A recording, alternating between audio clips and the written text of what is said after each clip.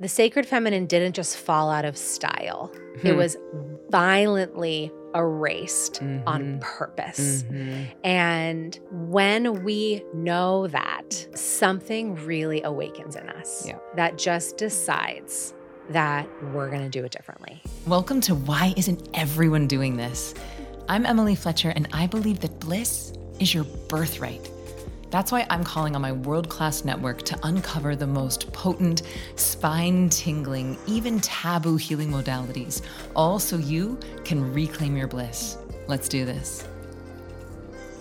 The first time I met today's guest in person, I took a train 3 hours to her house to spend the night in her temple while she and her children made me dinner on my birthday. That is when you know that someone is ready to be your friend. I'm so excited for you to learn from the brilliant, the very unique Sarah Jenks. Now, not only is she a priestess, she is also the mother of 3 humans and a woman who has struggled with body image, lack of direction, and knows what it feels like to feel overwhelmed, frumpy, and exhausted. Now, through her own transformation and years of studying the sacred feminine, she has been guiding thousands of women for over 10 years through the process of remembering their brilliance and their unique mission in this lifetime. I am so excited for you to dive into this episode because you're going to see what's possible when we start to build bridges between the seen and the unseen worlds. If you've been curious what a priestess even is, then you are in luck because Sarah is going to share how we can bring more divinity, more ritual, more ceremony to our everyday lives, to our families, and to our homes. And I highly recommend joining me and Sarah at zivameditation.com/whythis because Sarah offered us a free masterclass on how to do a ceremony called What's Next for Me. So enjoy, and I'm excited to hear what you think. I am so delighted to share with you the wisdom, the power, and the magic of the one and only Sarah Jenks. One of the most beautiful concepts from the Vedas is the idea that bliss is your birthright. 24-hour-a-day bliss is your birthright, and anything standing in the way of that is stress. Now, I'm curious what you think might happen if a whole group of people who all believe that bliss is our birthright came together to meditate, to breathe, to pray, and to put our attention on that which we want to grow. Well, good news, you're about to find out. I have a very special invitation for you to join me for our next live bliss activation. Now, this is totally free. I do it about once a month because teaching live is my most favorite thing. Getting to connect to you, answering your questions, and meditating with a big group of amazing people around the world is my highest delight. So all you have to do to join me live for free is go to zivameditation.com/activate. That is ZIVA meditation.com/activate. Join me and amazing like-minded people from around the world to activate the bliss that is your birthright. Thanks, Emily. Wow. I'm so happy to be here with you. I'm so curious as to how our flavors are going to weave together and how Spirit and Goddess is going to use us today. I'm so excited. And I loved when I asked you that question, because this is my favorite thing to ask. Like, when did you find something that's so good that you really genuinely, honestly asked yourself the question, why isn't everyone doing this? Yeah. And your answer was ceremony. Ceremony. Why isn't everyone doing ceremony? So before we even get into that, which that's going to be our conversation, because I love me a good ceremony. Anything I can turn into a ceremony, I will. It's the only way to live. I want people to understand a little bit about who you are and where you come from. So you are a high priestess. You are an ordained high priestess. I don't know if I'm a high priestess. Okay. But I am an ordained priestess. Okay. I think in about 10 to 20 years, for me personally, I will reach the level of coherence that I believe it takes to hold that title. Well, can you tell us what a priestess is and what's the difference between a priestess and a high priestess? Yeah, that feels like a good place to start. Yeah, it's so good. So a priestess is a person who stands at the thresholds between the divine and the earthly plane, between the unseen world and the seen world. And we are the people who go back and forth between the veils. And we all hold different roles. There are priestesses that do that in birth. There are priestesses that do that in death. I have found my place in people really discovering the divine for the first time or needing a place to come to have an experience of the divine.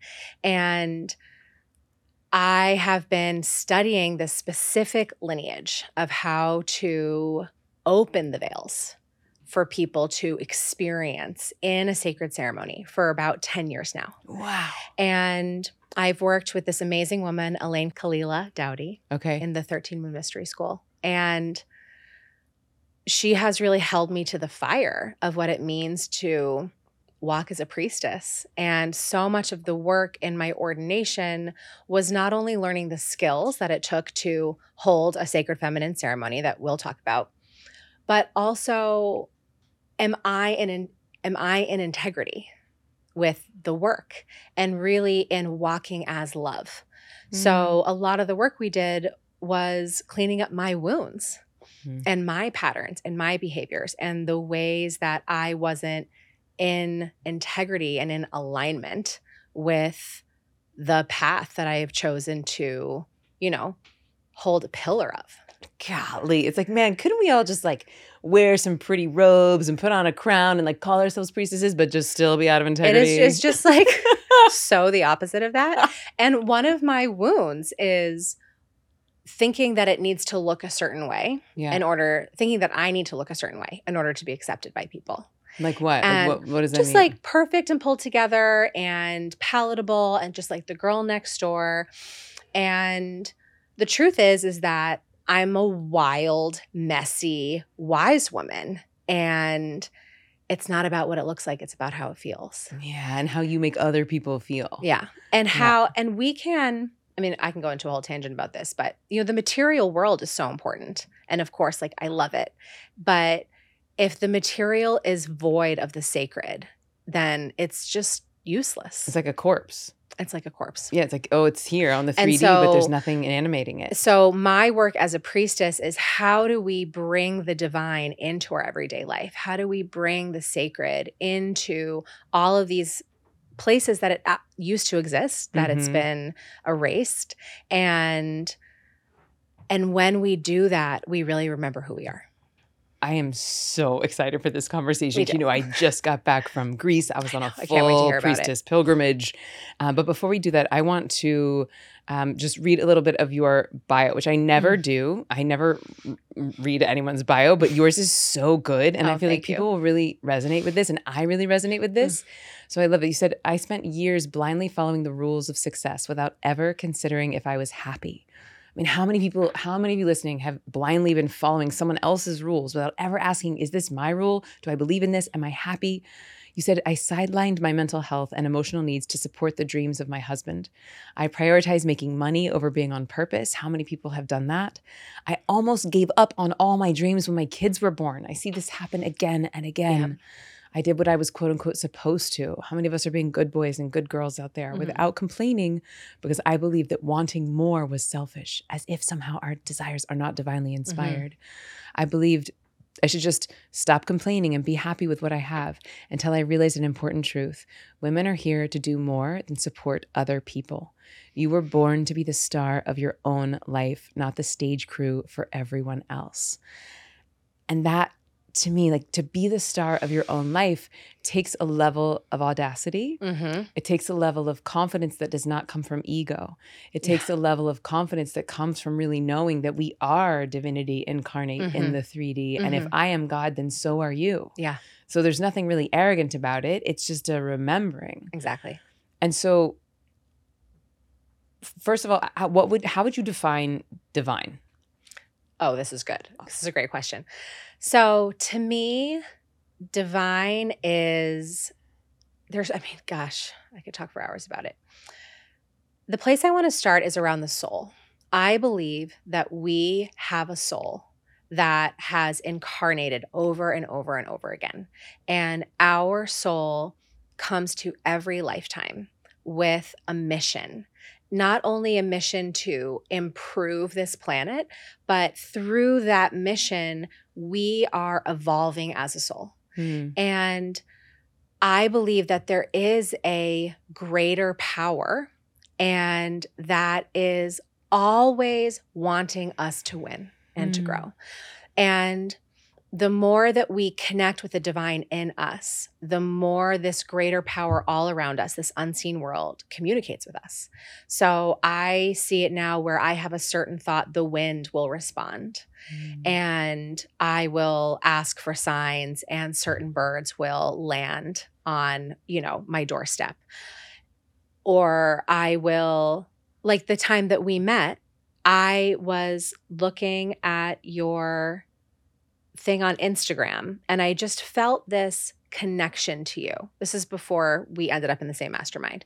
And it was just this familiarity and this feeling like I knew you, and I couldn't explain it. And it's not something that was based in reality. And then a week later, I get on our mastermind call, and there's your face. And I just said, oh, of course, because I'm plugged in to the unseen language around us, which means that I'm having future memories. I'm feeling people's energy. We all can do this if we practice. Yeah. And what I loved about when you reached out to me for the first time one-on-one, you said, I just got quiet and I asked, what do I need to know? And the goddess told you to call me and to hang out. And I was so grateful for that, because I'm like, oh, she's also plugged in. And anytime you get goosebumps, anytime you have this synchronicity, to me, that's the divine. What a beautiful explanation for the divine. I love it. I love it. And it's like, to me, it's like listening. It's like that frequency's all around. There's postcards coming in all the time, but are you available to receive them? It's just another language. And I think when we were children, we could all hear it. And I think up until we're probably like, maybe 4 or 5, we speak the language like it's our first language. And then we get up to, 7 or 8, and we can feel it, but we don't know what it is. And we're confused about why the adults around us can't hear it also. And then when we don't see people using this unseen language, then we forget. But I think a lot of us are raising a generation of children who are never going to forget, which I'm really excited about. And so many people who are now adults are remembering that we actually do have access to this unseen language. And not only do we have access, but we remember how to speak it. It does feel like we're in the middle of this great remembrance. Yeah. Certainly in our circles, we're fortunate enough to be surrounded by people who are doing the work to remember. And I want to really celebrate and spend a lot of time talking on the way that you raise your children and the way that you create a holy family. But I want to tell you one story. My friend who's a coach, she was working with a couple, and they had a daughter who was around 5 or 6. And I think I told you the story of my birthday, but it's worth repeating. And they were pregnant with a baby. The baby shows up, and the older sister is not having it. She's very jealous. She is not about this baby. She's even being like kind of like mean and sometimes violent to the baby. So they could not leave her alone with the baby. And then finally she went on a campaign. She's like, Mom, Dad, I need to spend some time alone with my little brother. And they were like, how about no? How about we're not going to do that? Yeah. And then I guess after a few months, she made a compelling argument of why she needed alone time with her little brother. And they were like, oh. So they kept the baby monitor on. Okay. They're listening in the other room. But she walks into the room, the baby's in the crib, and she looks over the bed and she's like, hi, I'm your big sister. I wanted to talk to you alone because I was wondering if you could teach me about God, because I'm starting to forget. Oh my God. Oh my God. Every time I tell that story, full body goosebumps. It makes me cry. Yes. Because it just speaks to that thing, that thing in us that is desperate to remember, but that we actually interestingly came here to forget. It's the great game of hide and seek. I know, it's so true. We came here both to forget and to remember because it's fun. Like my son's 5 right now, and he loves hide and seek. Yeah. It's his favorite. Totally. And so it's like, how do we remember, like in the darkness, in the isolation, in the depth, that actually that's part of the divine game as well. Exactly. That the one actually became two for the joy of becoming one again. It's a beautiful way to put it, Emily. Thanks. I love that. Sweet friend, if you are loving this conversation and would like to dive deeper into these powerful modalities, I want to invite you to join me at zivameditation.com/whythis. Now, there you're going to find free bonus content that we simply could not fit inside of the episodes.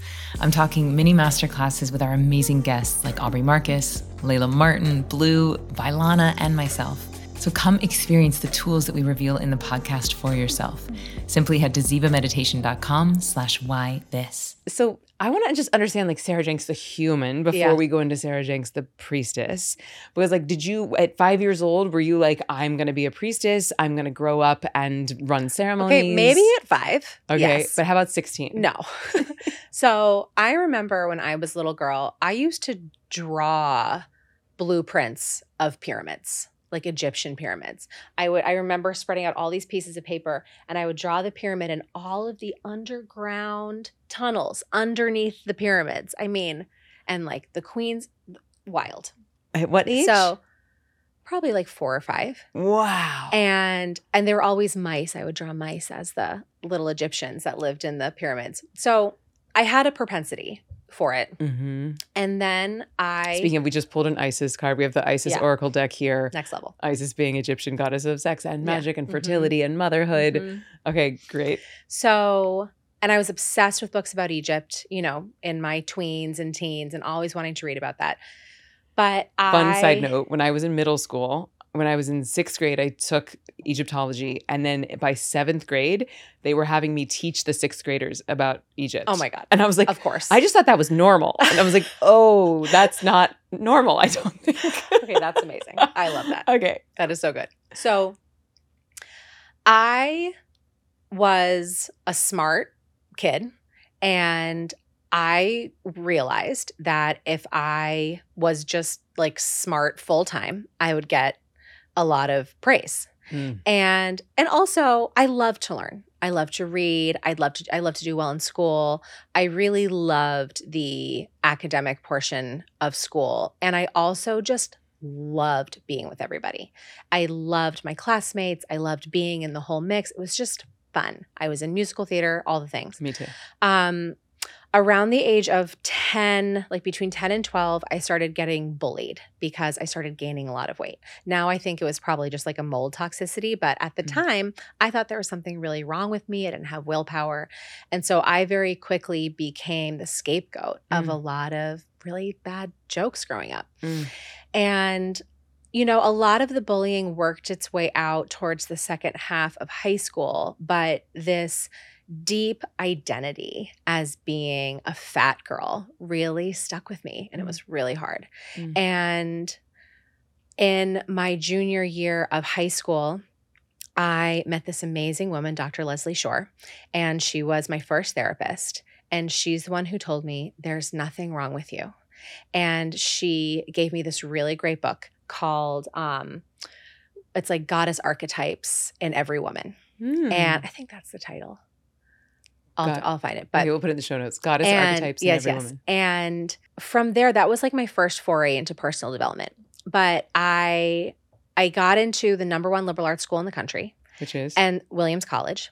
And I went there. Thank you. I went there and I wanted to like do a cappella and do musical theater. Turns out I was only a good singer compared to my very small high school. Couldn't cut it in this like also very small liberal arts school. So I very quickly started planning parties. And that's just where I found myself. So I was planning these massive themed gatherings at my school and just had the best time and made the most amazing friends who are now doing just the coolest stuff. I mean, head of the art mafia, you know, heads of banks, top lawyers in DC, on C-SPAN. I mean, just amazing humans. And when I graduated from college, I decided to be really out there and go into event planning, where all my friends were going into banking. I don't think there was an event planner who graduated from Williams in like decades. And so I went in and I did all these. I worked the Martha Stewart Halloween party and I did the Robin Hood Foundation. I met all these celebrities and it was so fun. But I slowly realized that I didn't want to just be behind a spreadsheet all day. And I ended up going into advertising, and Dove Chocolate was my client. And when I started working in advertising, I was so miserable that I kept eating and eating and eating and eating, and I couldn't stop.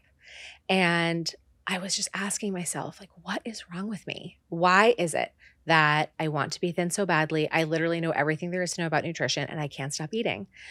And I just kept looking at food as an eating disorder. And what I realized was I was just so unhappy, and food was my only source of pleasure, which people now know a lot about. But back then, this was news to me. So I went on a very committed search to figure out how to get happy. And when I actually started to look at what I wanted, all of a sudden I didn't need to eat so much anymore. And so I ended up quitting my job in advertising and starting a company called Live More, Weigh Less. And actually, first I did this company called Breathtaking Bride, where I helped brides lose weight for their wedding, which was super fun. And then I went on to launch Live More, Weigh Less, and that's when I really got into the personal development world. And I loved it. And I started a very successful company, and I was just, in Martha Stewart Wedding Magazine, front page of Huffington Post. Everything was going great. And then I got pregnant out of the blue. And I was married to my husband. We were planning on having babies eventually, but this was a surprise. And my husband was in his surgical residency. And I had a good, healthy pregnancy. And then our labor was so hard. And I got home with our baby after 4 days of labor. And then after 24 hours, Jonathan just disappeared. And he was in his third year in residency. And he was working, like 15-hour days. Oof. And making less money than the cost of a nanny in San Francisco. And I went into this deep depression and survival mode. And I started going to therapy. And I, walk into therapy. I worked with this amazing therapist for a couple months. And then one day I walked in and she had chairs on the floor and I could smell incense in the air. And there were pictures of these beautiful women on the walls. And I walked into the space and my entire body erupted in goosebumps. And I just started to cry. And, I'm in a polo shirt and pearls, like weeping with just leftover incense from the night before. It was the most profound, visceral experience. So the ceremony was from the night before. Just it wasn't the night before. for you. No, She had held ceremony. She had held ceremony the night before. And I just looked at her and I said, What's happening? What happened here? And she says, she looks at me and she goes, "Oh, I'll tell you when you're ready."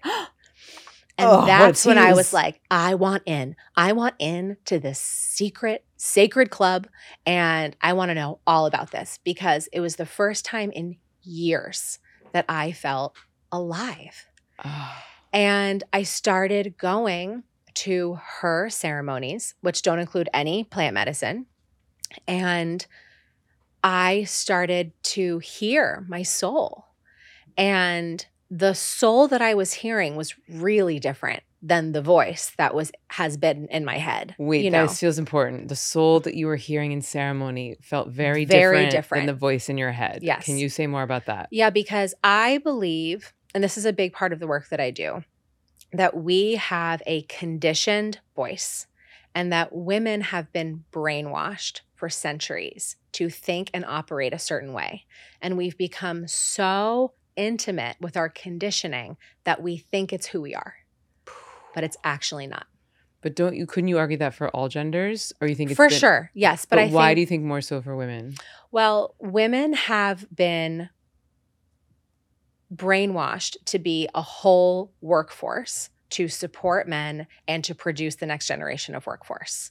So yes, I believe that men and women have been brainwashed, but women have a very specific thread of brainwashing that really has us be that much further away from the voice of our soul because we haven't had any mythology in our upbringing around the sacred feminine. We've only been exposed to the sacred masculine.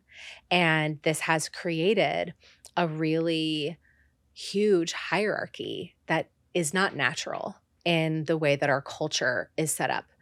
So I started going to ceremony and was waking up to who I am. And I found my power again. I found my confidence. And then I started getting these messages.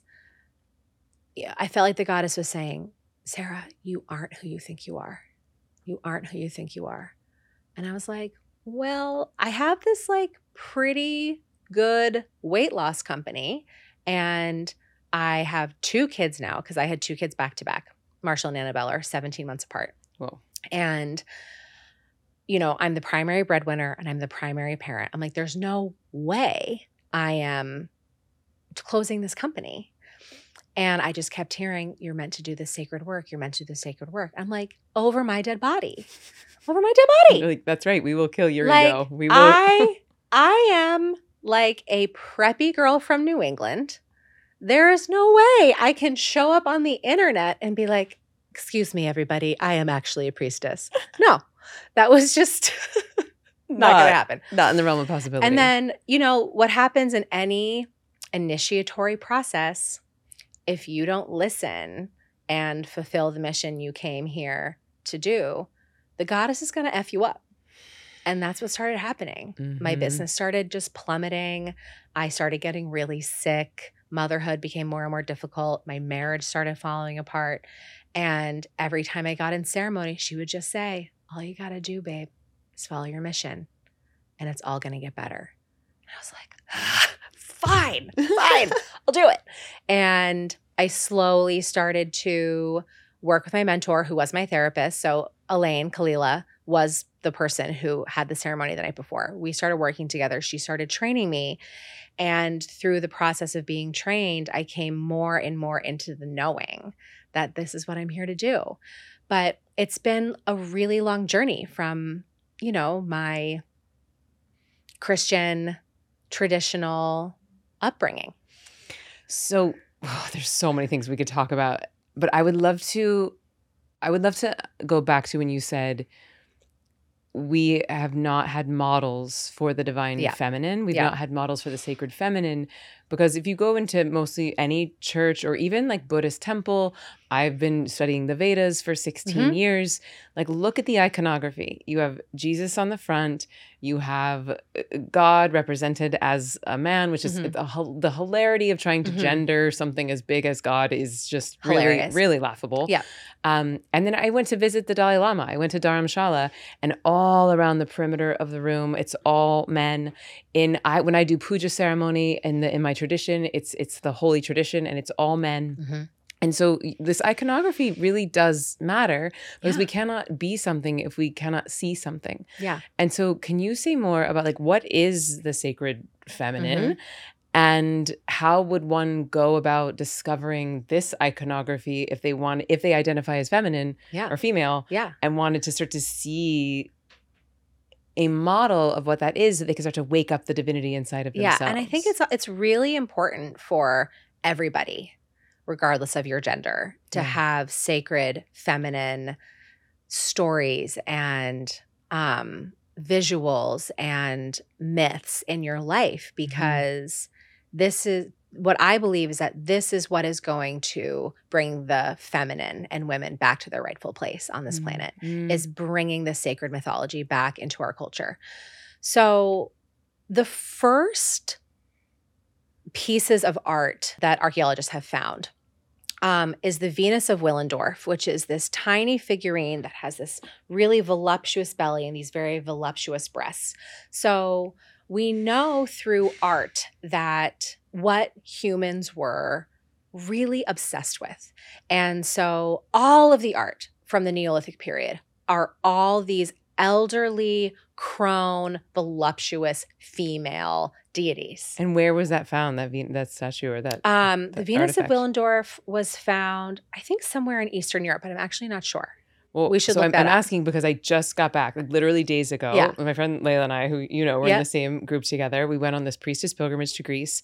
And our last trip, we went back in time. We went, and I want to talk more about this. We went Eleusis, which was where the Eleusinian mysteries, where like the leaders of Greece were going and receiving plant medicine and initiations and facing death before they died from these priestesses. And then we went to Delphi, where the oracles were prophesizing and again, changing the course of history, advising kings and military leaders.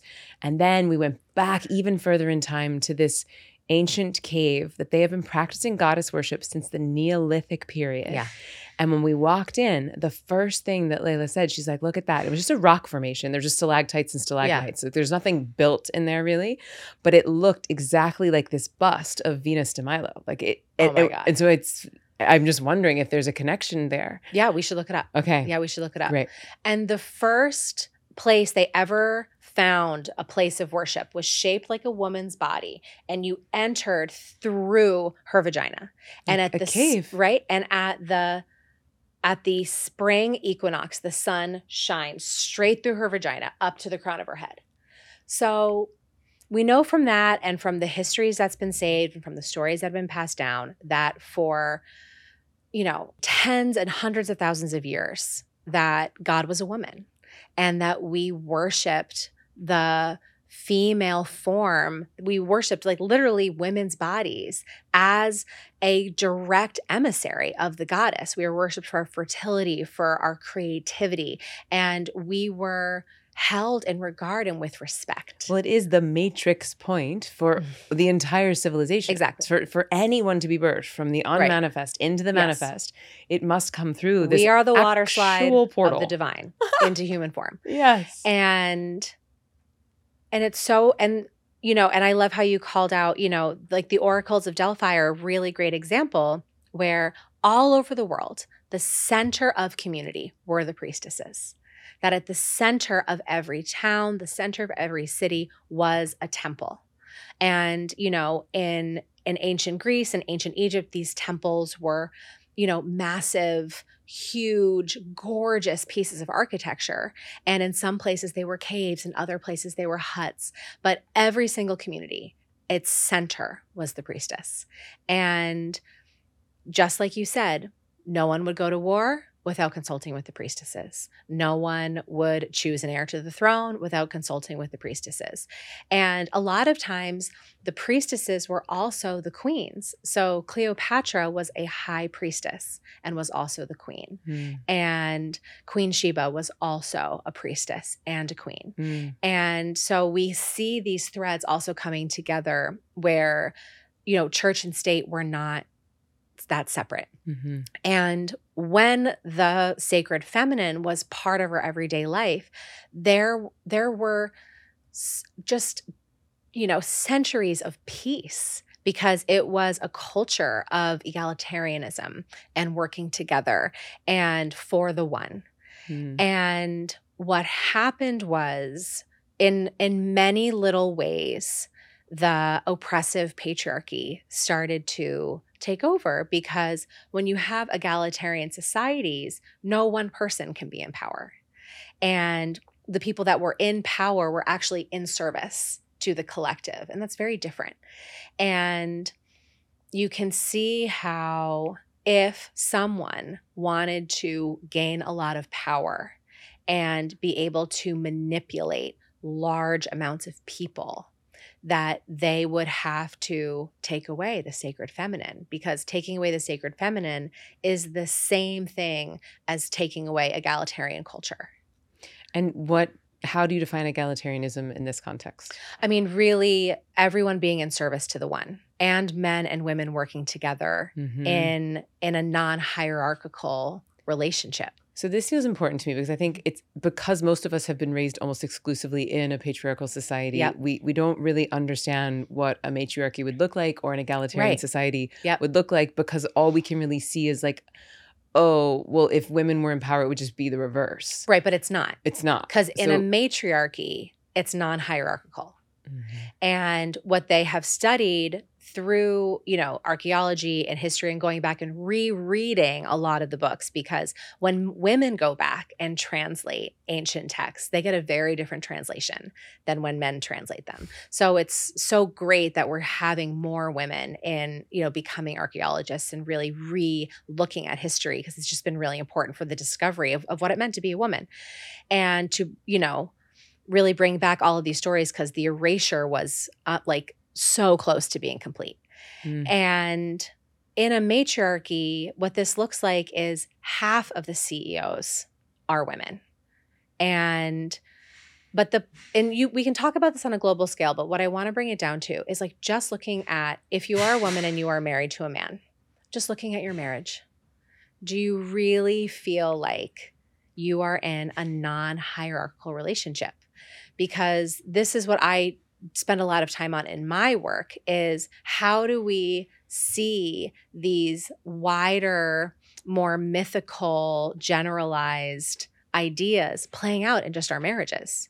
So for me, what happened was I had a baby, I became a mother, and all of the sudden, I just decided one day that I should really work on like winding my business down so I could be a stay-at-home mom when Jonathan was done with residency. And I started creating this exit plan. And but at the time I was the primary breadwinner because Jonathan was in residency, but I was also 100% taking care of the house and 100% taking care of the kids. And Jonathan would come home in the worst mood, and I would just like try to be like Little Miss Sunshine and smooth things over and make sure everything was okay. And I am a highly educated feminist doing this. So I just had this moment where I was like, what is happening? It was like something abducted my body. And that's when I really started digging into the conditioning. And what I brought it to, and I kept asking myself, were women always like this? And that's when I started really understanding priestess culture. And for me specifically, what I brought back with the motherhood issue is I went back to the burning times and I studied what was happening during the burning times in Europe. What are the burning times? So the burning times is when the Catholic Church came in after rewriting the Bible and decided that any person that was not going to be Christian could be tortured and killed. Any person, any gender. Well, that's what they said. But the truth is that they were targeting non-married women. And older women. Who were widows. Mm-hmm. Because what was actually happening was that they were trying to aggregate power. And at that time when that was happening, there was this amazing two system culture where in the cities, Christianity had taken root, but there was this blending where the winter solstice became Christmas and, spring equinox became Easter. And, there's all this blending. And a lot of people from the cities, they'd still go out to the countryside and they'd talk to the witches when they had a stomach ache, they needed something. There was a thriving, sacred, feminine ecosystem that was happening during that time. And a lot of women owned land. And a lot of women had access to land. And a lot of women were stewards of money. So what do you need? And so what was happening was not all these women were having babies. And if you want to create a new economic revolution, you need to make sure that you have a really massive workforce that isn't going to question you. And the best way to have a workforce is to make sure that women are churning out babies and to make sure the men are not distracted. So that's where we had this blending of women who were sensual or distracting men because they were beautiful. So any woman could point to another beautiful woman and say she's a witch because she's turning her husband's head. Any widow was called a witch, mostly probably because she was just pissed and sort of a drag for the people who were trying to, snatch up all the land. And so the only women who were left were women who were married to men who were of childbearing years. And so what I believe and talk about iconography. Like you go into a Christian church, it's Mary, the mother. Right, exactly. Women are only portrayed in that role as mother. Exactly. And I'd love to talk about that too. Because for me, what happened was I'm like, oh, of course. So it's like the conditioning comes from all that trauma. And because, of course, in the next generations, the mothers are going to tell their kids, get married, have babies. It's the only way you're going to survive. And that was true for a very long time. And then at some point, it just gets passed down generation, and we kind of lose the thread. And there's also, all these really great studies about epigenetics, about how we inherit the trauma from our ancestors. And so I had a baby, I became a mother, and I immediately wanted to, sorry, I keep hitting this. I immediately wanted to cut off all parts of myself. But when I looked back at the burning times and I understood the reason why they were doing that, And I saw that it was a tool, that wiping away the sacred feminine was a tool of control and a tool of conditioning. I got so mad. And through that anger, I found myself again. Yeah. And it was such a blessing. And then I started going deeper, where I started looking at Mother Mary and Mary Magdalene and really understanding, who are these women? Because what I had been hearing at the time, because I wasn't necessarily paying attention, for a while, Mary Magdalene was a prostitute and Mother Mary was just this like pious woman who never had sex. And then there was this announcement, that the Pope decided that Mary Magdalene was a disciple again. And I'm like, okay, so I really started digging in. What I learned through that process is that both Mother Mary and Mary Magdalene were incredible priestesses that were both trained in the temples of Isis and in the temples of Dendara as anointing priestesses. And Mary Magdalene brought her anointing oils to Jesus when they met. And when, Christ means the anointed one. So Jesus isn't Jesus Christ. He is only Jesus Christ because he was anointed by Mary Magdalene. Wow. And what I believe is that, because during this time, the Jewish rabbis of the time were doing this oppressive patriarchal dance in that area of the world.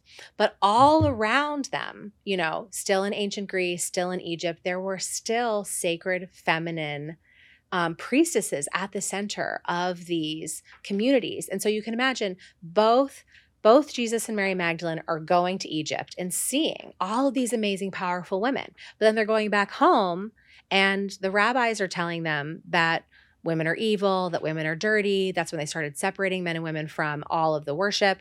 And I believe that Jesus and Mary Magdalene got together, that they are two wings of the same bird, the masculine and the feminine Christ, and said, actually, it's men and women who are the conduits of the divine. And you don't have to go through a rabbi or a priest or a king in order to access the divine. In the Bible, they translated one of the words of Jesus is, I am the way, which a lot of people took as, oh, Jesus is the only gateway to God. But if you go back to the original text, it actually says, I am is the way. So just feel that I am is the way. I am is the way. And their teachings were really about, how do you bring heaven down into earth? Yes. Right now? Yes. And that we are all expressions of the divine in human form. And no one needs to go to a church. We can if we want to, but you can experience God anywhere. Yes. And when we reclaim Mother Mary as a high priestess who is an incredible sex magician and did in this amazing conscious conception practice, and Mary Magdalene being the feminine Christ, we see ourselves differently. Yeah. All of a sudden, I was able to look to Mary Magdalene to see that she's a mother and she has a huge ministry and she has this non-hierarchical relationship with Jesus. And that helped me look at, how do I balance work and motherhood, and how do I want to show up in my marriage? And I believe that when women learn the way that it's supposed to be, that we automatically change how we're acting in our inner world and in our inner lives. Wow. I just want to celebrate you so hard for the lifetime of work that you've done to research all of that and then to embody all of that. Thank you. And truly, thank you for immediately recognizing what was not yours, what was not your voice, where conditioning had sort of come and taken over your body and your narrative and your life. And the bravery that it must have taken to be willing to forsake who you were, to step into who you were becoming. I know that it's scary, especially when your life is good. Well, yeah, that's the thing. And I really had to come to terms with, my life looked good on the outside. Yeah. I was married to a physician. I had a successful business. I had 2 healthy kids. I had a very cute house in San Francisco. But inside, I was totally miserable. Yeah. It maybe would have been a great life for somebody else, but it was not my life. And I felt like I was going to die Yep. when I started making changes. Yep. Because if I was going to walk in to my awakened life, I couldn't guarantee that anyone was going to follow me. I knew I could bring my kids with me, but I didn't know if Jonathan was going to support me. I didn't know if my parents were going to support me. I didn't know if my friends were going to support me. And because we have this epigenetic trauma based on where your lineage experienced the oppressive patriarchy coming into your life. So for some people, that's the burning times. For some people, that's the Inquisition with the Cathars. For some people, that's enslavement. For some people, that's genocide. But it all happened at the same time. It's all one arm of the oppressive patriarchy that affected us in varying degrees. Not all were created equal. But for me, I had to name that, okay, even though I feel like I'm going to die, I'm just going to be uncomfortable. There's a difference between feeling like I'm going to die and making other people uncomfortable. And so I really was constantly looking at my conditioning, looking at the places that said, I can't go have the career that I want. I can't just go be a priestess and, make a great living doing it. What are my friends going to say? What are my parents going to say? It was terrifying. So what does that mean? Like, how does one go and be a priestess? And how do you make a living being a priestess? Well, I'm basically making it up as I go along because there aren't that many of us. No. So for me, when you are stepping into a role in society that is not common, we have to go inside. So I spent a lot of time sitting in ceremony and asking my soul, show me what this looks like. What do I want to do? How do I want to bring my priestessing out into the world? And, for me, as I mentioned, my role as a priestess is to stand at the threshold between the earthly plane and the divine.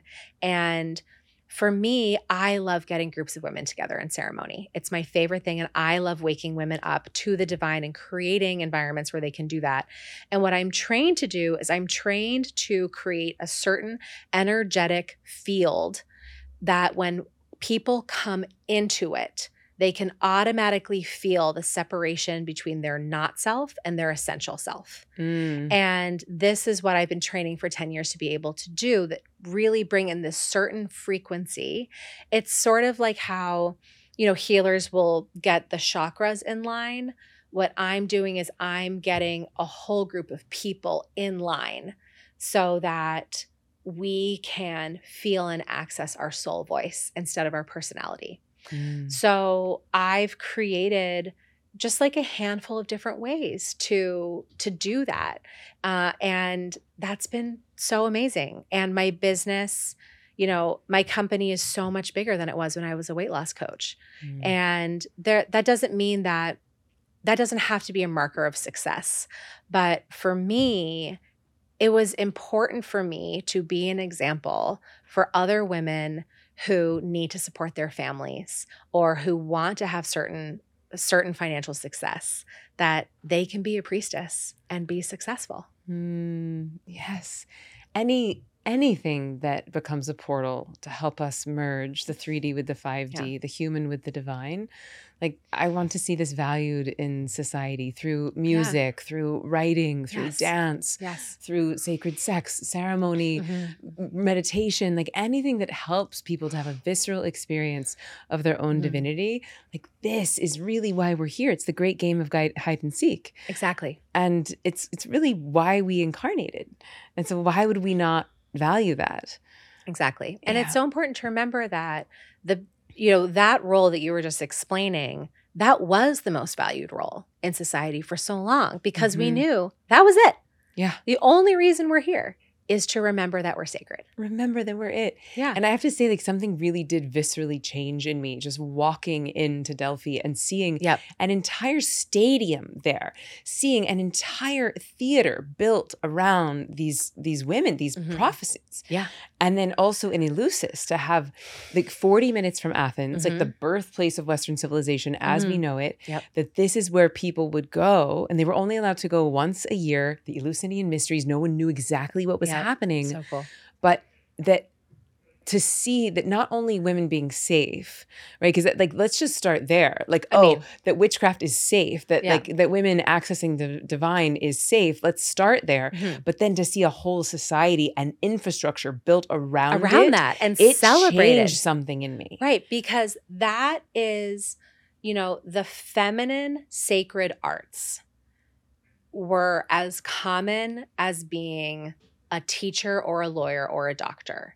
And women were the people who were tasked with becoming masterful at those things. So when we go into places like that, it's a grief of our life force and our like reason for being here. Because, it's like when you love your work, you would be so sad if you couldn't do it anymore. Yeah. It's like a skier losing her legs.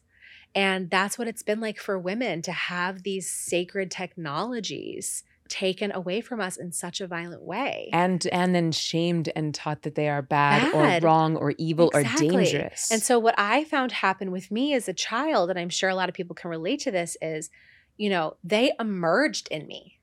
They emerged. Your powers? Yes. Once, they usually emerge around 7, and then they emerge again when we get our period for the first time, when we make love for the first time, when we start to grow, like all of a sudden they come out from within. And because of our brainwashing, we then go, am I evil? Mm-hmm. Does this mean that I'm dirty, that I'm wrong, that I feel sensually alive, that I am interested in tarot cards, that I want to go sit in a ceremony?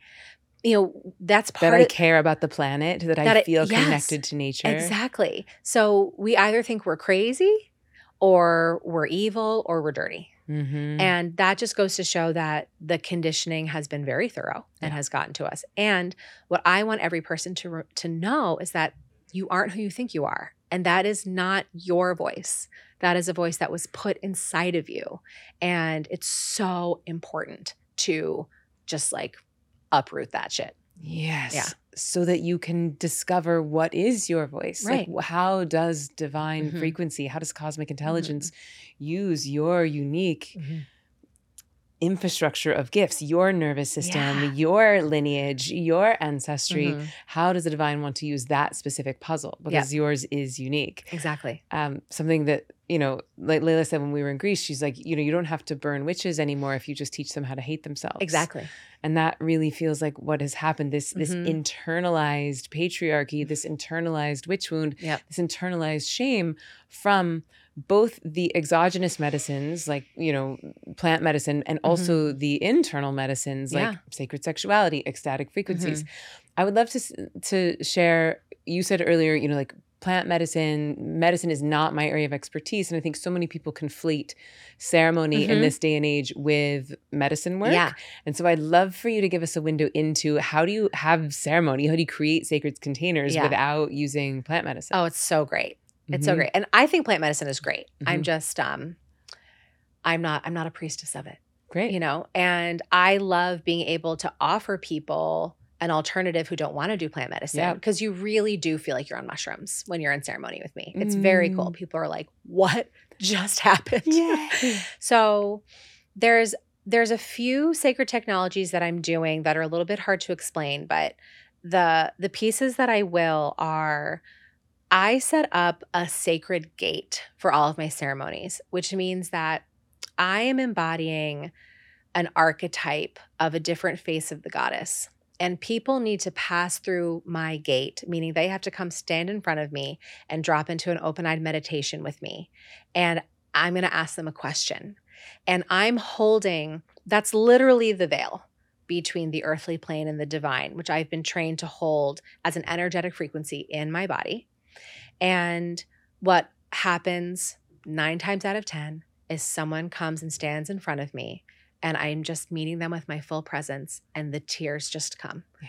Because they've never been met with so much love. And then I ask them an initiatory question, and it brings up a lot. And then they come and they sit in a ceremonial circle. I also do these live stream online. And what's so great is that I've been really practicing how do we hold an energetic circle container in living rooms all over the world. Yeah. And it's really fun when we're all meeting together and we have, and a lot of times the Holy Woman members, Holy Woman's name of my community, will come together. So there's 3 to 5 women in person and on the live stream. And this is how it used to be. Right? It was just small gatherings of people in living rooms and in bedrooms and in backyards. And so we come into this frequency and, we drop in like you would in any normal frequency, but then we do this really cool thing where we do an open-eyed meditation with each other. And it's literally like taking off on a spaceship. And people start to see things. And like with their eyes that have never seen anything before. And that was my experience in ceremony because I always wanted magic to be real. And I was always super jealous of psychics and people who could just like see stuff like, oh, look, your grandmother's behind your shoulder. Like that wasn't what my body did for me. But when I was in ceremony, I could start to see things. And people who've never been in ceremony before, who are not spiritual at all, will come in and they just say, that was so wild. I literally saw a hawk in the middle of the circle. And then what's so cool is all these signs and symbols, people share what they're seeing. And then, of course, it's all the signs and symbols of the sermon or the theme that I have planned for that ceremony. Because we're time bending. And we're all, when you're in a container that prioritizes the unseen world, we communicate in a different way. And what happens through that is then women realize that magic is real. And they start to hear their soul and they start to have their own remembrance of who they are. And they can feel the thread that's been there lifetime after lifetime after lifetime. And they wake up. And to then hear what women do after ceremony is so amazing. I mean, what do you mean? Like how their lives change? How their lives change. Of it? Yeah. Because, can you give us a window into that? What's also cool is that, so many women struggle with fear and confidence. So when I'm sitting at the gate, I hear the same things over again. What are you laying down before you come in? Fear, fear, fear, fear, fear. And it's always fear of being too much, fear of my partner leaving me, fear of failure. And because that's the conditioning that has taught women that we're just like useless, worthless, untalented people. But when you come into ceremony and you hear your soul, you're like, I'm a freaking badass. I can go do whatever F I want. And so then they do. And it's just so great. I have this one client who loved to cook. And she just had this story that she couldn't make great money as a caterer. And she had no plan. And she just put into the center of circle. I was actually just talking to her today. And she said, I want to make $250,000. It was like 4x her salary by the end of the year. She did it in 2 months. And then she came back to another circle and she was like, I want to make $1 million, 6 months, and so now, and she keeps coming back and there's next layers. And she says she's never been so happy. She's never been so expressed. She's doing her soul's work in the world and she's paving the way for women who are like priestesses of food to make an amazing living doing it. So many marriages have shifted. I've had so many women who couldn't get pregnant for years manifest a baby, just like all those amazing things. And like, I'm not doing that much, I'm just like sitting there holding the frequency and like light a few candles and have a dance party, but because and I used to be a coach, so I come from the place of like, I'm coaching someone to change their mindset. And I found that when I was doing that, people were very slow to change. And it would take like 6 months of coaching every week and all of that. Now they can come into a ceremony one time and just rearrange their cellular makeup. And it's just very effective. Wow. It's very effective. Yeah. I always operate on the belief that, we can heal things on the spiritual plane and it's faster and easier and cheaper. And if we don't learn it there, then it shows up on the psychological plane, a little bit more expensive, a little bit slower. Like you pay your therapist $250 a week for decades. For sure. Yep. And then if you don't learn it there, it gets a lot slower and a lot more expensive because then we have to heal it on the physical plane. We've got to cut it out as cancer. And so this makes sense that the transformations would be faster. Yeah. They would be easier because you're tapping into the realm of infinite possibility. Exactly. Wow. And you're doing it with this collective container and antenna that you've built, which there's so much magic there. And like, of course we're friends. I have a thing called evidence of magic. I know. And you're like, people are coming, magic is real. Yeah. And it's not, what becomes amazing is that we manage to forget. It's like once you remember and once you start to feel this waking up, this ancestral remembrance in your cells, what becomes amazing is not that you believe in magic, but that you manage to forget. Right. Well, I think the thing that I always bring women back to over and over again is that the sacred feminine didn't just fall out of style. It was violently erased on purpose. And when we know that, something really awakens in us that just decides that we're going to do it differently. Yeah. And I think that piece is so important because I didn't know that for so long. Yeah. I just thought like witches are weird. Of course we don't like go to an oracle of Delphi anymore. But now I'm like, no, that is exactly what needs to be happening. Yeah. All the time. Yep. Because it is really important wisdom and knowledge that we need to have in our culture. And urgent. Like it was It's in urgent. the indigenous cultures, it was like the women who would say, enough. We have enough meat for the winter, no more hunting. Exactly. Enough. Like Yes. and we are in a state in our planet right now where we have to say enough. The 7 hottest days in recorded human history this week. Enough. And so we really, the urgency of the rising of the divine feminine to rebalance this and to reconnect us with the planet feels so pressing. And just to speak to the violence of that takeover, having like literally just come from Greece not in Delphi because it's its own whole land. You have to drive there to get there. It's its own destination. But in Eleusis and in the Neolithic caves in Crete, which is a matriarchal society, the oldest palace in Europe, and it was a queendom. And so when Eleusis, I was actually wearing this dress. And there's 2 parts to this story, but one, Layla and I went and we got into this cave, this Plutonian cave where you go in and you die before you die. Oh my God, so which good. is you're like literally facing death, which changes the way that you live. Yeah.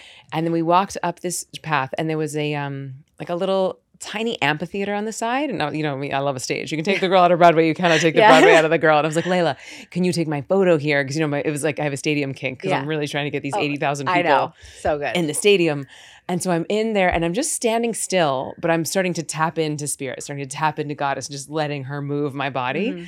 And eventually it starts to get like pretty awesome in my estimation. My body's just really moving. Yeah. And we had the entire place to ourselves. There's no other tourists there. There's just one security guard. And he's been tasked with watching us we're there for 8 hours.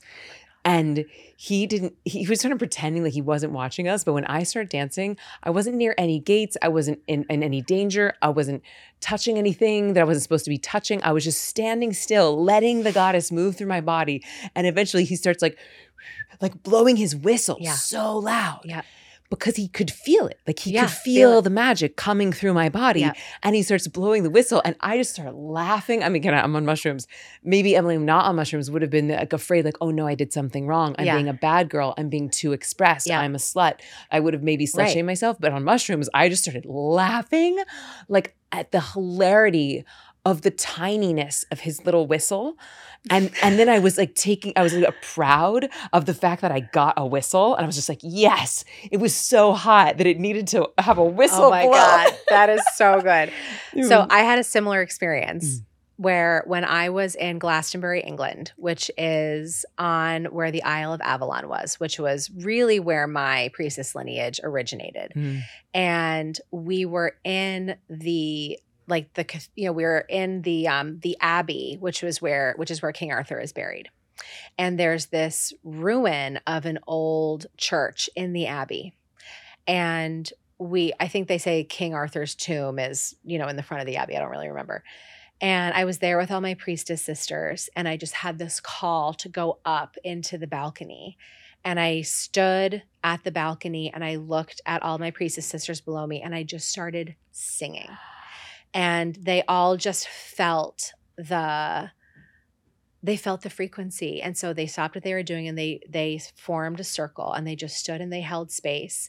And what I was doing was I was calling the sacred feminine back into the Christian church. And in that moment when I felt the energy like come in through my body, there was that security guard with the whistle.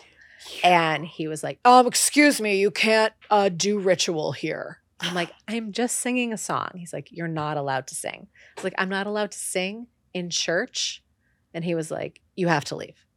It's amazing, Isn't it? Wild. But it was the most incredible message from the goddess, because I was so clear. Like, you can stop me from singing in this church ruin, but there's no way in hell the masculine can stop all the women who are coming in to bring the sacred feminine back onto this planet. That is right. Yeah. And it's so funny how like these guards, like, you know, I've been to Egypt before and some of my friends just went to Egypt, and anything that even resembled meditation, anything that resembled sex magic just immediately got shut down. And it's like you could feel like the potency of it, especially in these sacred places. It's like they know the potency and the power of it, so they just shut it down immediately. Also, it's just so wild that it's still happening. It's still happening.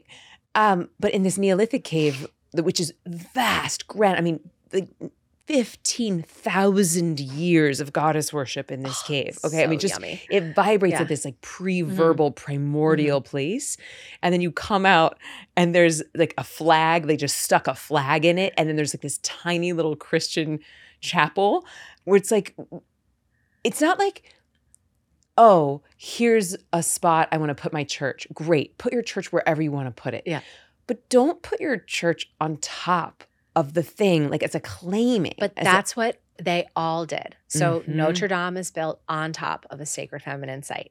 You know, the Tor, which was a Druidic monastery, was built on top of the priestess temples in Avalon. Sacre-Cœur was built on top of a sacred feminine site.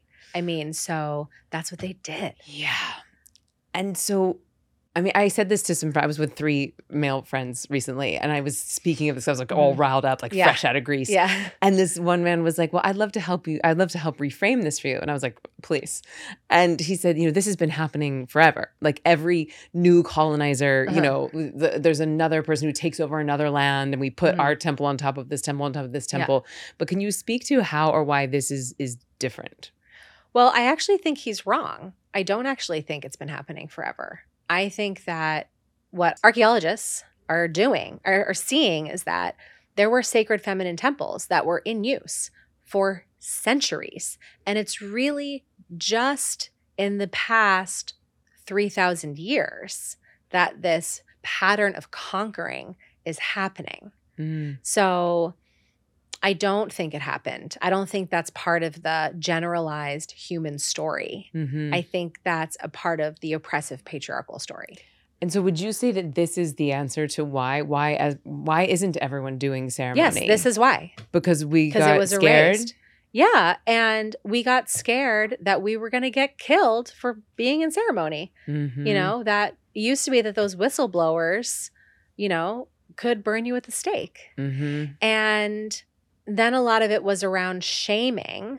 But I think it's what's so important for me to explain to people is that ceremony was just so normal for so long. Yeah. And that it's really just recently that we feel shame around it, or like it's weird, or that we don't belong, or that it's just for like a certain set of like super, you know, weirdo spiritual women. And can you speak to, like, I'm sure lots of people listening identify as Christian, were raised Christian. I was raised Southern Baptist. My mom, you know, like I want to be really clear on like the celebration of this and the naming of this religion that has no name, this thing that's been going on for tens of thousands of years, that it's not actually in conflict with someone who finds God in Jesus, or someone who feels a resonance through Christianity or Judaism or Islam. So I'd love to just speak to that, because I don't want to get into othering, and I never want to, dare I say, yuck someone's yum, or I really believe that like God is a disco ball and we're all looking at the same thing. For sure. And the fractal, or the way that we are seeing that disco ball, is different for all of us. Yeah. And so when we're speaking about like a historical power grab, really, that is not necessarily an affront to or meant to be received as an attack on someone's connection to the divine through Jesus Not at or all. through their church. So can you speak to that a bit? Yeah, absolutely. So I think it's really important to understand that there are a few things. If you go back and you look at the original writings that have made up the Bible, if you go back and you look at the Gospel of Mary Magdalene, if you read the Gnostic Gospels, you'll actually see that Jesus and Mary Magdalene's message was not necessarily what was put in the Bible. And so, and then, so that the Bible was compiled by Constantine, who was on a mission to take over the world. And he was the one who initiated the Inquisition, who decided that he was going to use his version of Christianity to control the masses. And that is not Christianity or Jesus's fault, right? And unfortunately, over time, a lot of egomaniacs have used Christianity to gain power. But again, it's not Christianity or Jesus's fault. It's about the humans that were using it as tools. Yeah. But I think because these humans have been using Christianity of tools, they have put their own opinions and their own ways of thinking into the religion that was not the word of Jesus and Mary Magdalene. And so I believe that we have to be really discerning about what we take as truth and really, read the Gnostic Gospels, read the book of Mary Magdalene, see for yourself what you think that they meant. And, I grew up going to church. I loved my church. I loved it so much. It's the reason why I'm a priestess and the reason why I have my own church of sorts, because having a place to go to have a connection with the divine where I couldn't bring, we didn't have phones at the time, but, we can't bring in our phones. It's time out of our regular life. I believe in having carved out time to sit with your soul and the divine. Ritual. Ceremony, right. And so that's why we do it. And there was nothing wrong about my church. It was amazing, but they never talked about women. And that had an impact on me. Mm-hmm. So I just think it's important, if you're going to church, you don't have to not go, but maybe if you're raising kids in a church and they're only learning about a male God and a male Messiah, that you may want to consider talking about Mother Mary and Mary Magdalene and Isis and Yemaya or whatever amazing goddesses into your home, into your family, to balance what's happening in organized religion right now, because I don't believe it's a complete sacred education for us. That really rings is true. Yeah. And can you share with us, because I'm very, very enthusiastic and adamant about you starting Holy Family. Oh yeah, I know. I love the way that you raise your kids. I love the way, because your husband is Jewish, Yep. You were raised Christian, You're a priestess of this. I mean, does it have a name? The lineage is the 13 Moon Mystery School, but Okay. I just say that, I'm a priestess of the sacred feminine. Yeah, beautiful. Yeah. And you have 3 kids. Yep. And I see you on Instagram. I see the way that you are celebrating Easter and Hanukkah and Christmas and Passover and the solstice. And so can you just give us a little window into what's your thinking around this? How would someone start to bring in other ideologies into their family if that feels important to them? Yeah. So there's so many, each holiday has its own magic. And what I do is I look at what's happening on the earth and how did my pagan ancestors celebrate the winter solstice, so to speak. And then what were Jonathan's ancestors doing to celebrate Hanukkah? What are the themes of light? And then how do we bring the sacred feminine into those practices? So on Christmas, we spend a lot of time talking about Mother Mary. And we spend a lot of time talking about Asherah, which was the sacred feminine Jewish god before Yahweh came in. And we talk a lot about, the Great Mother and the birth of the sun on winter solstice. And so when we bring all those stories together, what our kids are learning is that they're there's the feminine and the masculine in every story. We each have a place, that the earth has a place in the story, and that children have a place and parents have a place. And I just want to make sure that there's something for each of my kids to see themselves in. Mm. And so we do a lot of this at home. We call it homes. Instead of homeschooling my kids, we home Sunday school my kids. Mm-hmm. And it's a big responsibility, but this is what parents used to do. It's actually very new to outsource our sacred life to a church. And I think it's really powerful. It's so powerful to be in groups of people. And I believe that as women, we are the sacred center of our family.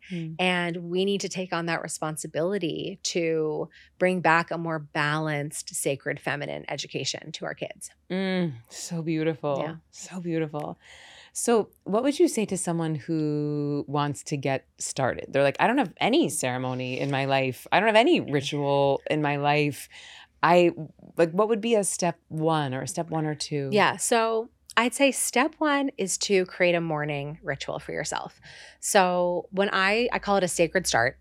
And when I started doing a sacred start, what I was doing was I was starting my day with communicating with my soul.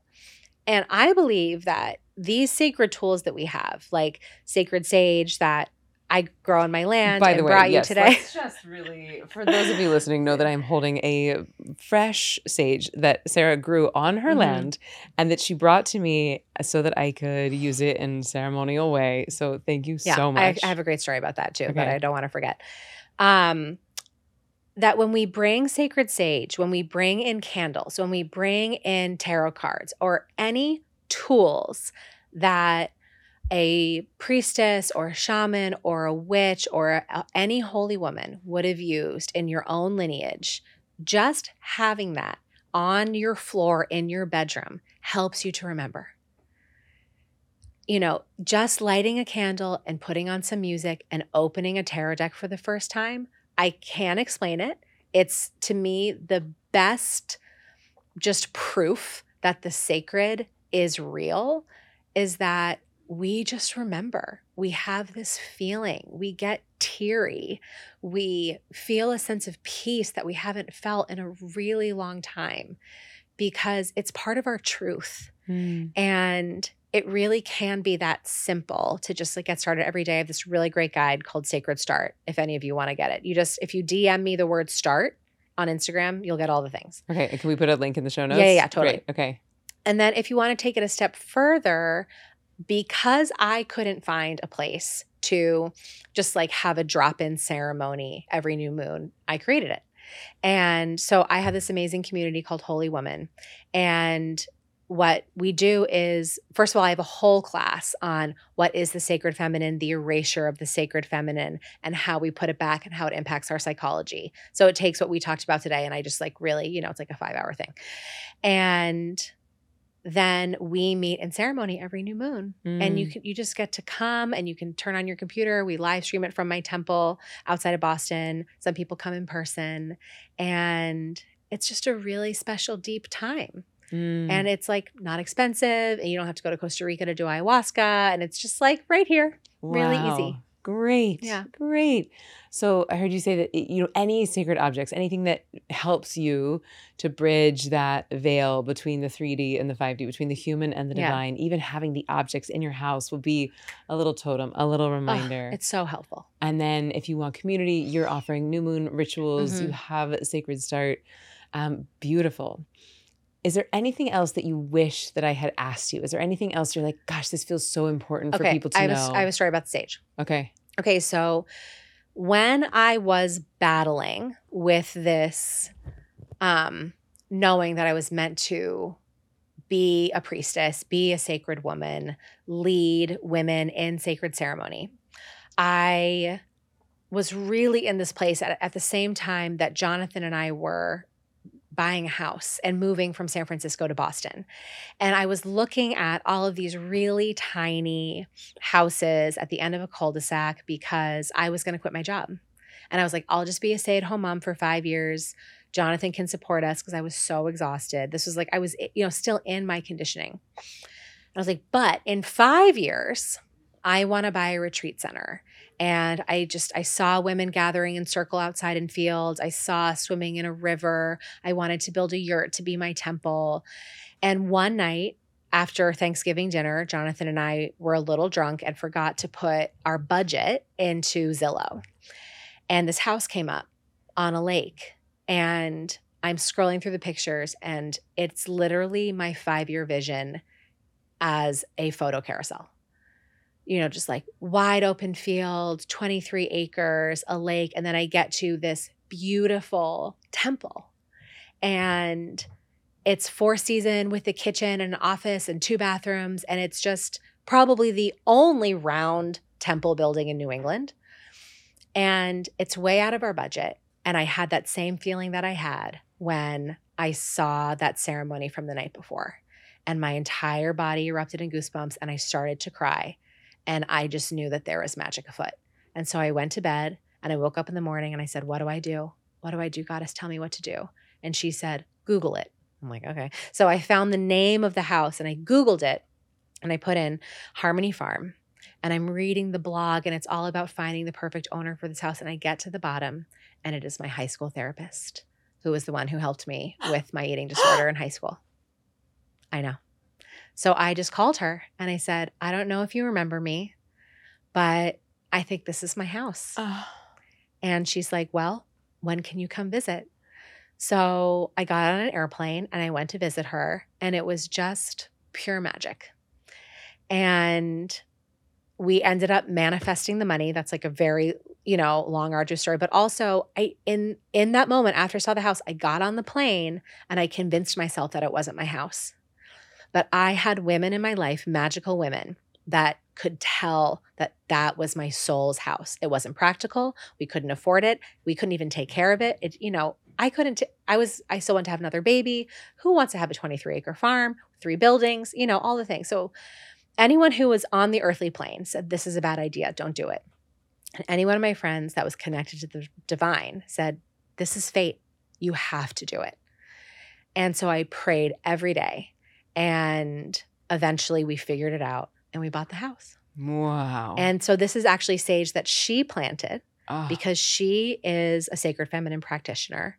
And I feel very lucky that I get to steward the land that she built a house on and settled. And now we're building our house on it. And it's been really magical. So it just goes to show when you follow, and this was after a period in my life where things were really falling apart. Like Jonathan, I almost got divorced a couple times. I'm super depressed. I weighed like 40 to 50 pounds more than I do right now. I mean, it was just hard. But because I was pointed towards what I am here to do, an incredible miracle happened. And I will just always be so grateful to the divine for showing up for me in that moment, because it was just such great confirmation that magic is real. And I've been to your land. That's where I came for my birthday this year. And I slept in that temple, and we saunaed and we cold plunged in that beautiful lake on your property. And I felt like that's why I was drawn there, is that I needed to be in the frequency of you manifesting your dream, of you manifesting that temple and your home and that connection to the earth. Yeah, it's really special. And so bravo to you for listening. Bravo to you for doing the work and having the bravery that it takes to being able to follow the breadcrumbs from the divine. Thank you. Because I know that it's not easy, especially in a world that's almost devoid of that. It's so hard because it feels like you're in a total fantasy land. Yeah. But the more you learn to lean on that unseen language, the more you realize it's real. I also want to highlight the fact that you were able to delineate when taking advice and noticing who you were listening to, like who's anchored in the 3D and who's anchored in the unseen. Yeah. I've never really made that delineation when receiving counsel, and I'm going to from now on. Well, and that's why I created Holy Woman, was because I was lucky to have a circle of friends who saw what my soul needed, but most women don't.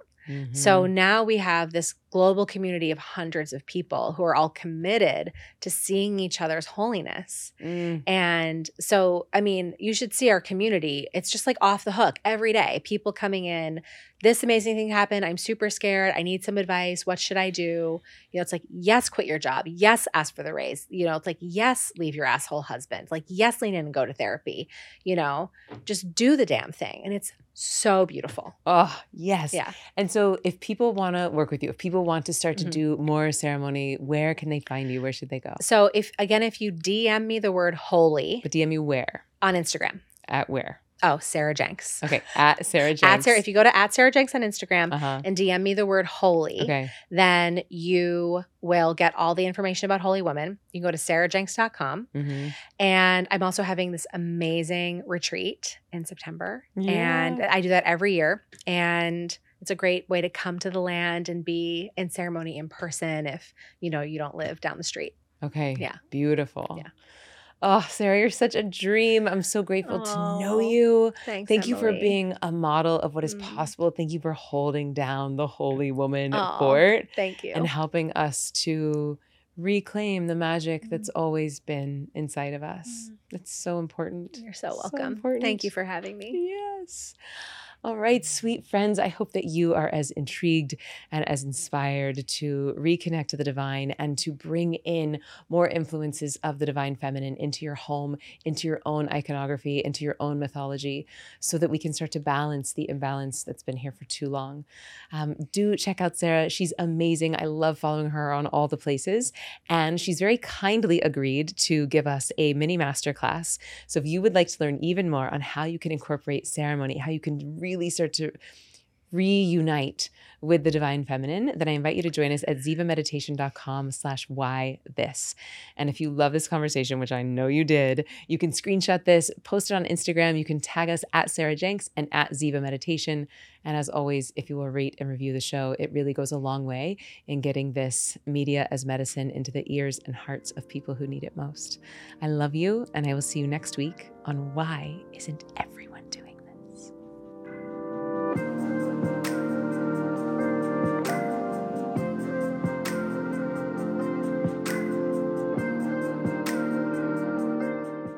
If you've been listening to this podcast for any amount of time, you've likely heard myself and so many of my brilliant guests rave about how meditation has changed our lives. I love meditating. Every time I meditate, I feel like I'm doing it so that I can be in alignment with my highest self. It made the way that I operate in life just a lot more like flowy and graceful. It's true. This stuff really is that good. I mean, how many more world-class high performers have to say that meditation is their secret sauce before you believe that this might work for you? Now, if you're curious about the neuroscience of how this tool can help eradicate stress, then I'm going to invite you to join me for a free masterclass. Now, all you have to do is go to zivameditation.com/learn, and you're going to get instant access to a masterclass that's going to help you to reduce your stress, overcome anxiety, and improve your sleep in just a few minutes a day. So go to zivameditation.com/learn and sign up today. That is ZIVA meditation.com/learn. And I want you to know that by investing in yourself and improving your quality of life, you're also going to help support this podcast. So again, you can go to zivameditation.com/learn.